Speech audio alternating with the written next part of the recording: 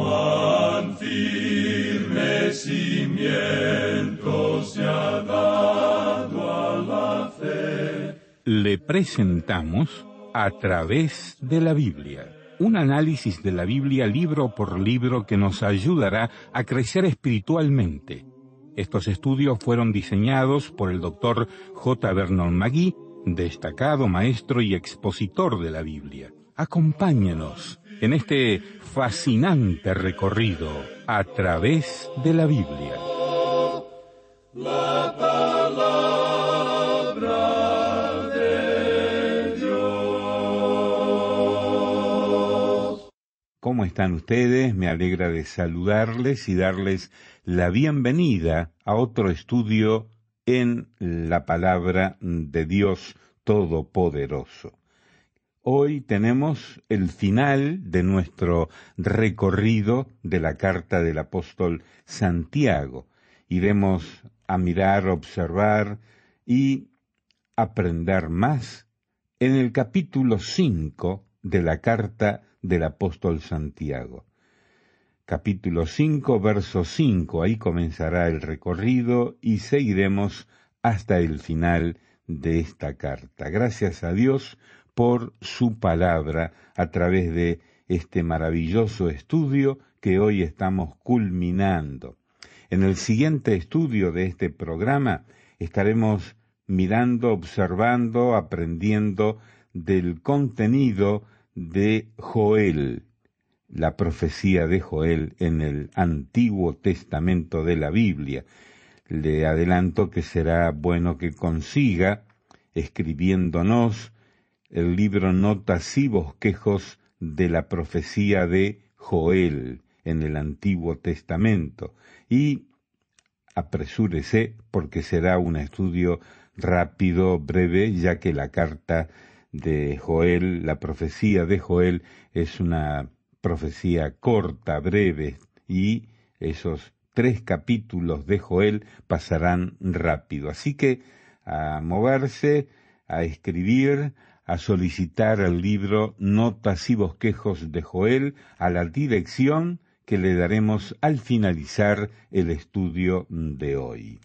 Quiero recordarle que solamente en este mes de enero, para nuestros oyentes que viven en Estados Unidos y Puerto Rico, pueden adquirir por tan solo $15 los 4 CDs del libro de Santiago y recibir gratis el librito Chispas y Chismes, el poder de la lengua. Los que no viven en estos países recibirán una descarga gratuita del librito si ingresan en nuestro sitio en Internet. La dirección es www.atravesdelabiblia.org/especial. Y ahora, ¿qué le parece si nos escribe dándonos su testimonio de la bendición que recibe al estudiar a través de la Biblia? Cuéntenos cómo Dios lo edifica, le ayuda en su vida espiritual. Escríbanos a la dirección que daremos al finalizar nuestro estudio de hoy. Cuéntenos su bendición. Hágalo como lo hacen otras personas, diciéndonos dónde viven, en qué país, en qué pueblo, a través de qué medio escuchan. Y ahora vamos a orar. Señor, gracias por tu santa palabra. Guíanos al estudiarla. En el nombre de Jesús. Amén. Continuamos hoy, amigo oyente, avanzando por el capítulo 5 de la Epístola de Santiago. Y sentimos cierta reticencia a dejar esta pequeña epístola. En nuestra oportunidad anterior consideramos el comienzo del capítulo 5 y observamos lo que llamamos el hostigamiento de los ricos y la inminente venida de Cristo. Pero este capítulo tiene mucho más que eso. Hay 2 cosas en cuanto a los ricos que Dios condena. Él no condena las riquezas como tales, pero si ellos están acumulando sus riquezas pisoteando a los demás, entonces Dios juzgará eso. Aquí podemos apreciar unas palabras de advertencia para los ricos, para las grandes corporaciones industriales y financieras, para los grandes sindicatos laborales y también para las grandes organizaciones de la Iglesia. Y eso no solo en la forma en que logran sus riquezas, sino también por la forma en que son utilizadas. En el versículo 5 de este capítulo 5 dice Santiago: habéis vivido en deleite sobre la tierra y sido disolutos. Habéis engordado vuestros corazones como en día de matanza. Podemos decir hoy que el problema racial no es uno de los grandes problemas del mundo. No creemos que eso sea así. El color de la piel del hombre y de su raza no es lo que separa o divide a la familia humana. Todos nosotros somos miembros de la familia humana, y es una familia muy mala, por cierto, ya que tiene que soportarnos a todos, sin importar lo que somos en el pecado, ya que hemos sido concebidos en pecado. El pecado está en nuestros corazones, es parte de toda nuestra naturaleza, y eso no tiene nada que ver con las razas. Pero existe una gran división, y esta no es política tampoco. La gran división que existe hoy, que se aumenta cada vez más, es la que se presenta entre el pobre y el rico, y el poder de los ricos. Es interesante ver lo que Dios dice en el versículo 6 de este capítulo 5 de la Epístola de Santiago. Habéis condenado y dado muerte al justo, y él no os hace resistencia. Ahora, ¿qué se puede decir en cuanto a esto? Nosotros no formamos parte de los círculos íntimos, pero cuando observamos a nuestro alrededor, parece como si hubiera una estructura de poder que manipula a los gobiernos, que manipula la economía. Pero lo importante de notar en este versículo es que dice: y él no os hace resistencia. El rico hace lo que quiere en el presente, y lo mismo ocurre con el pecador. Eso era algo que molestaba a David. David dijo que el impío se extendía como laurel verde, y no solo eso, sino que ellos no tienen cambios. David dice: si yo alguna vez hago algo malo, recibo mi castigo. Dios me lleva a un lugar aparte y me da mi merecido. Y amigo oyente, tengo muchos cambios en mí. Pero el rico continúa haciendo las mismas cosas y nada lo detiene. Y ese es el juicio de Dios sobre él.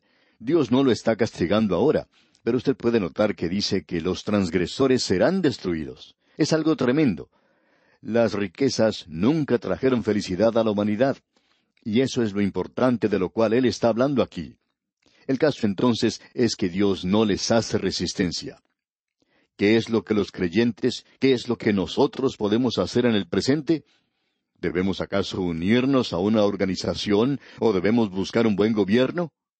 Por supuesto, debemos estar del lado del buen gobierno. Debemos mostrar interés y elegir a los hombres mejores, si se puede usar esa palabra, mejores con los políticos. Pero si nos preguntamos qué podemos hacer, debemos escuchar lo que Dios tiene que decir.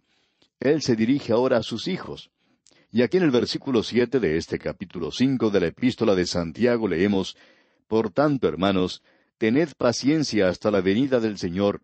Mirad cómo el labrador espera el precioso fruto de la tierra, aguardando con paciencia hasta que reciba la lluvia temprana y la tardía.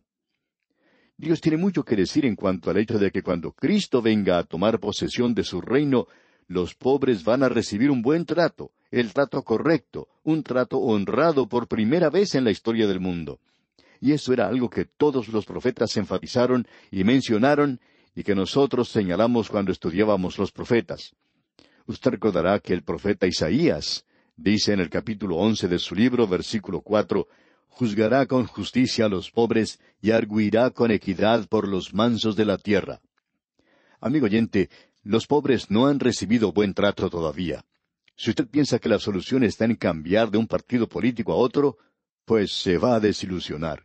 No queremos ser pesimistas, pero amigo oyente, usted siempre va a estar mirando a la humanidad, es decir, a hombres que están buscando obtener poder y dinero. Sabemos bien lo que dicen, pero ellos no cuidarán de los pobres. La única esperanza de ellos es el Señor Jesucristo. Si hay algún grupo de personas que debiera estar interesado en el Señor Jesucristo, ese grupo debería ser formado por los pobres de la tierra, porque Él es quien les tratará de la manera de vida cuando Él establezca su reino en la tierra. Podríamos multiplicar las escrituras que hablan de esto, todos los profetas, e inclusive cuando Él vino, Él dijo claramente que los pobres estarían en su reino. Lea el Sermón del Monte, y eso será cuando el Señor Jesucristo esté en su reino, y usted podrá apreciar que Él dará a los pobres el trato apropiado. Lea el Evangelio según San Mateo, capítulo 6, versículos 19 al 24. No nos vamos a detener ahora para leerlo, pero usted debiera consultarlo. Ahora él dice aquí en el versículo 7 de este capítulo 5 de la Epístola de Santiago: Por tanto, hermanos, tened paciencia hasta la venida del Señor. Mirad cómo el labrador espera el precioso fruto de la tierra, aguardando con paciencia hasta que reciba la lluvia temprana y la tardía. De esto hablaremos cuando estudiemos el libro de Joel, y de paso digamos que ese es el libro que sigue en nuestra serie de estudios. Él dice que quiere decir algo en cuanto a la lluvia temprana y la tardía. Es decir, que el labrador no sale a ver el resultado de lo que plantó el día anterior, sino que tiene que tener paciencia. Ya viene la cosecha. Queremos mencionar algo aquí en cuanto a la cosecha. Muchas veces se escucha decir cuando se sale a evangelizar que se está cosechando, y no estamos de acuerdo con esa forma de expresarse. El Señor Jesús se encontraba al fin del siglo cuando dijo que enviaba las ovejas perdidas de la casa de Israel, no a todo el mundo. Él dijo: a la verdad, la mies es mucha, mas los obreros pocos. Ellos estaban al final del siglo del amor, y cada siglo o edad que ha concluido concluye con un juicio. Bueno, esta edad concluirá con un juicio de Dios. Esa será la cosecha. Usted recuerda que él dijo allá en el Evangelio según San Mateo, capítulo 13, que enviaría a sus ángeles. Ellos recogerán la cosecha. Él es quien separa el trigo de la cizaña. Ahora, ¿qué es lo que estamos haciendo nosotros? Bueno, Él es también el sembrador y está sembrando el trigo en la actualidad. Consideramos eso como asunto nuestro. Ese es nuestro trabajo, nuestra labor. Trabajamos por medio de la radio y no podemos ver a nadie que levante su mano, aun cuando no vemos qué valor pueda tener eso. No hacemos otra cosa sino enseñar por medio de un micrófono la palabra de Dios. Estamos sembrando la semilla. Un poco cae en buena tierra. Quizá no mucha semilla, pero sí cae en buena tierra. Nuestra tarea es la de sembrar la semilla. Y ahora en el versículo 8 de este capítulo 5 dice Santiago: Tened también vosotros paciencia y afirmad vuestros corazones, porque la venida del Señor se acerca. Debemos vivir en la luz. Esa es la enseñanza a través de todas las Escrituras, la venida de Cristo.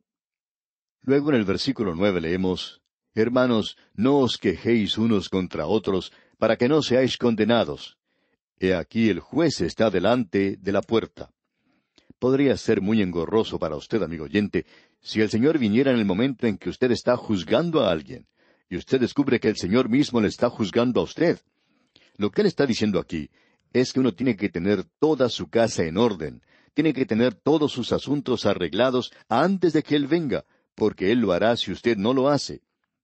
Y luego en el versículo 10 de este capítulo 5 de la Epístola de Santiago leemos: Hermanos míos, tomad como ejemplo de aflicción y de paciencia a los profetas que hablaron en nombre del Señor. Recuerde, los profetas son un ejemplo para nosotros. Ellos sufrieron y demostraron paciencia. Y en el versículo 11 dice: He aquí tenemos por bienaventurados a los que sufren. Habéis oído de la paciencia de Job, y habéis visto el fin del Señor, que el Señor es muy misericordioso y compasivo. Dice aquí: He aquí tenemos por bienaventurados a los que sufren. Habéis oído de la paciencia de Job. Eso es todo lo que conocemos en cuanto a Job, su paciencia. Hemos oído de eso. Pensamos que Job era un hombre muy impaciente. Eso lo apreciamos al leer su libro. Pero en realidad, Job aprendió a ser paciente. Él era un hombre impaciente, pero aprendió la paciencia. Y aquí dice: Habéis oído de la paciencia de Job, y habéis visto el fin del Señor, que el Señor es muy misericordioso y compasivo. Usted tiene que leer hasta el fin de las pruebas de este hombre para ver que él aprendió una gran lección. Y aquí en el versículo 12 de este capítulo 5 dice Santiago: Pero sobre todo, hermanos míos, no juréis ni por el cielo, ni por la tierra, ni por ningún otro juramento, sino que vuestro sí sea sí, y vuestro no sea no, para que no caigáis en condenación. Es decir, que cuando uno dice que va a hacer algo, tiene que ser de la misma manera como si lo estuviera diciendo en los tribunales y se hubiera comprometido a decir nada más que la verdad. Así es como debe ser su conversación, amigo oyente. Nuestra palabra tiene que tener tanto valor como si hubiéramos puesto nuestra firma en un contrato. Y ahora en el versículo 13 dice: ¿Está alguno entre vosotros afligido? Haga oración. ¿Está alguno alegre? Cante alabanzas. Los afligidos tienen que orar y los alegres deben cantar. Esto debería responder a esa pregunta de si uno tiene el derecho de decirle a la gente en una reunión, bueno, a ver, todos sonrientes ahora. Un director de canto acostumbraba a decir eso siempre, y por eso perdió su trabajo.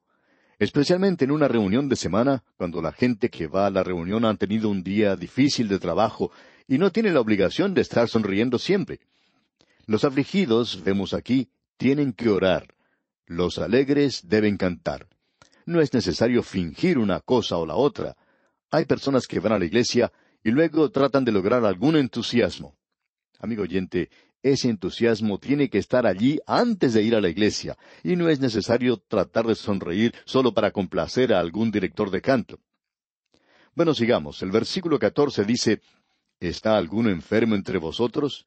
Llame a los ancianos de la iglesia y oren por él, ungiéndole con aceite en el nombre del Señor. Hace ya algún tiempo tuvo lugar una tragedia de la cual queremos hacer mención. Un niño estaba enfermo y necesitaba insulina para poder vivir, pero su padre, diciendo que Dios le iba a sanar, arrojó a un lado la medicina de su hijo. Luego el niño murió.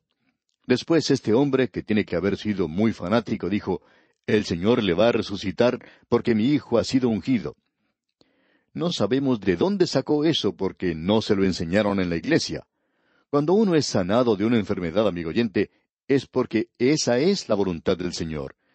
Nos tenemos que hacer la siguiente pregunta. ¿Es la voluntad de Dios de sanar a todo creyente que se enferma? Si usted responde que sí, y usted sigue esa forma de pensar hasta su conclusión lógica, tiene que reconocer que esa persona, ese creyente, no morirá nunca. Él será sanado de cualquier enfermedad mortal.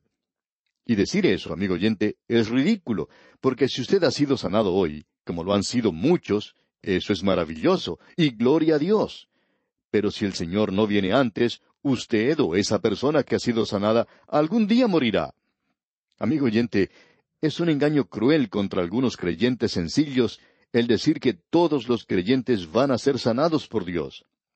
Lo que él está diciendo aquí es algo interesante. Lo que dice es muy claro y no es ninguna pregunta. ¿Está alguno enfermo entre vosotros? Llame a los ancianos de la iglesia y oren por él. Bien, que vengan los ancianos y oren. Eso es una cosa. Y algo aparte es lo que sigue, ungiéndole con aceite en el nombre del Señor. Ahora esta palabra que se usa aquí como ungir necesita ser explicada. Hay dos palabras que se traducen como ungir. Una de ellas se usa en sentido religioso. Una de ellas es la palabra griega creo, de la cual viene Cristos. Cristo fue el ungido. Y eso quiere decir ungir a alguien con un aceite o ungüento perfumado, y es usado así 5 veces en el Nuevo Testamento. Se refiere a la unción de Cristo por el Padre Dios con el Espíritu Santo. Ahora existe otra palabra, y esa es la que se utiliza en este versículo, alepo, y uno encuentra que se utiliza muchas veces. Podemos mencionar una referencia ya en el Evangelio según San Mateo, capítulo 6, versículo 17, donde dice, «Pero tú, cuando ayunes, unge tu cabeza y lava tu rostro». Y todo lo que se indica allí es ponerse un poco de aceite en la cabeza para lucir bien. Ahora debemos decir lo siguiente cuidadosamente. Según Trench, alepo es lo mundano y lo profano. La otra palabra, creo, indica una palabra religiosa o sagrada. Aquí tenemos alepo e indica frotar con aceite. Usted recuerda que cuando enfermó con llagas Ezequías, él se puso aceite en ellas. Lo que Santiago está diciendo en efecto es lo siguiente. Llame a los ancianos para que oren, y luego consiga el mejor médico que pueda encontrar. Eso es exactamente lo que está diciendo. Hay algunos que piensan que es necesario llevar a cabo una ceremonia en la cual se derrama un poco de aceite, como si eso tuviera algún mérito. Pero no es así, y Santiago es demasiado práctico para usar eso. Él es lo suficientemente práctico y es un hombre de oración. Por eso dice, llame a los ancianos para que oren. Veamos ahora lo que dicen los versículos 15 y 16 de este capítulo 5 de Santiago. Y la oración de fe salvará al enfermo, y el Señor lo levantará, y si hubiere cometido pecados, le serán perdonados. Confesaos vuestras ofensas unos a otros, y orad unos por otros, para que seáis sanados. La oración eficaz del justo puede mucho. No tenemos tiempo para entrar en mucho detalle aquí, pero solamente quisiéramos señalar que Santiago está destacando una vez más la fe. Usted recuerda que allá al principio de su epístola, en el capítulo 1, versículo 6, dijo, «Pero pida con fe, no dudando nada». Y en este versículo que acabamos de leer dice, «Y la oración de fe salvará al enfermo, y el Señor lo levantará». El Señor lo levantará siempre y cuando esa sea su voluntad, porque el Señor puede tener otro propósito para ese enfermo. El Señor puede aún glorificarse en la enfermedad de esa persona. Así es que es necesario que tengamos esto en mente. Luego dice, «Y si hubiere cometido pecados, le serán perdonados». Le serán perdonados una vez que acepte a Cristo Jesús como su Salvador personal. Luego dice Santiago en el versículo 16 de este capítulo 5, «Confesaos vuestras ofensas unos a otros». Y aquí es necesario que establezcamos una diferencia. Usted, amigo oyente, confiesa sus pecados a Dios, pero debemos confesar nuestras ofensas o nuestras faltas los unos a los otros. Si yo le ofendo, amigo oyente, entonces yo tengo que confesarle eso a usted. Pero no debo confesar mis pecados ante usted, y no quiero que usted me confiese sus pecados a mí tampoco. Usted se los confiesa al Señor. El apóstol Juan dice que si confesamos nuestros pecados, Él, o sea el Señor, es fiel y justo para perdonar nuestros pecados y limpiarnos de toda maldad. Nosotros, amigo oyente, no podemos perdonar pecados. Y aquí en este versículo 16 del capítulo 5 dice Santiago, «Confesaos vuestras ofensas unos a otros y orad unos por otros para que seáis sanados. La oración eficaz del justo puede mucho». Santiago era un hombre de oración, se le llamaba rodillas de camello. Y luego tenemos a otro gran hombre de oración en los versículos 17 y 18 de este capítulo 5 de Santiago. Elías era hombre sujeto a pasiones semejantes a las nuestras, y oró fervientemente para que no lloviese, y no llovió sobre la tierra por 3 años y 6 meses. Y otra vez oró, y el cielo dio lluvia, y la tierra produjo su fruto. Y puede usted imaginarse esto, amigo oyente. Elías pronosticó el tiempo por 3 años, y no llovió. Ese ha sido el mejor pronóstico meteorológico que jamás haya existido. Y no volvió a llover hasta cuando él oró de nuevo. Ahora usted, amigo oyente, es la misma clase de persona que Elías. Él no era un superhombre, sino sujeto a pasiones semejantes a las nuestras, como dice aquí Santiago. Pero era un hombre que oraba con pasión. Y esa, amigo oyente, es la clase de oración que necesitamos en el presente. Ahora, los 2 últimos versículos de la epístola y de este capítulo 5, los versículos 19 y 20 dicen, «Hermanos, si alguno de entre vosotros se ha extraviado de la verdad, y alguno le hace volver, sepa que el que haga volver al pecador del error de su camino, salvará de muerte un alma, y cubrirá multitud de pecados». Ahora es necesario aclarar que Santiago no está diciendo que aquel que lleva a una persona a Cristo va a recibir el perdón de sus pecados, sino que aquel que va a Cristo es quien recibe el perdón de sus pecados. Porque se supone que la persona que lleva a otra persona a Cristo ya ha recibido el perdón de sus pecados cuando él mismo aceptó a Cristo como su Salvador personal.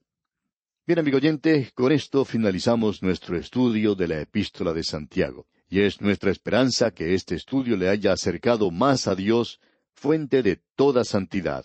Es nuestra oración que Dios continúe bendiciendo su vida en gran manera. Y así terminamos por hoy.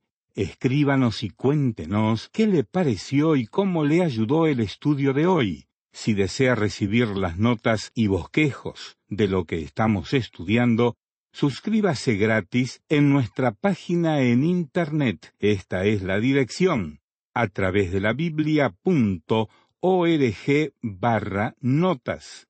A través de la Biblia.org/notas. Repito, a través de la Biblia.org/notas. Si desea escuchar nuevamente el programa o si se perdió alguno de ellos, vaya a través de la Biblia.org/recursos. Repito, a través de la biblia.org/recursos. A través de la Biblia.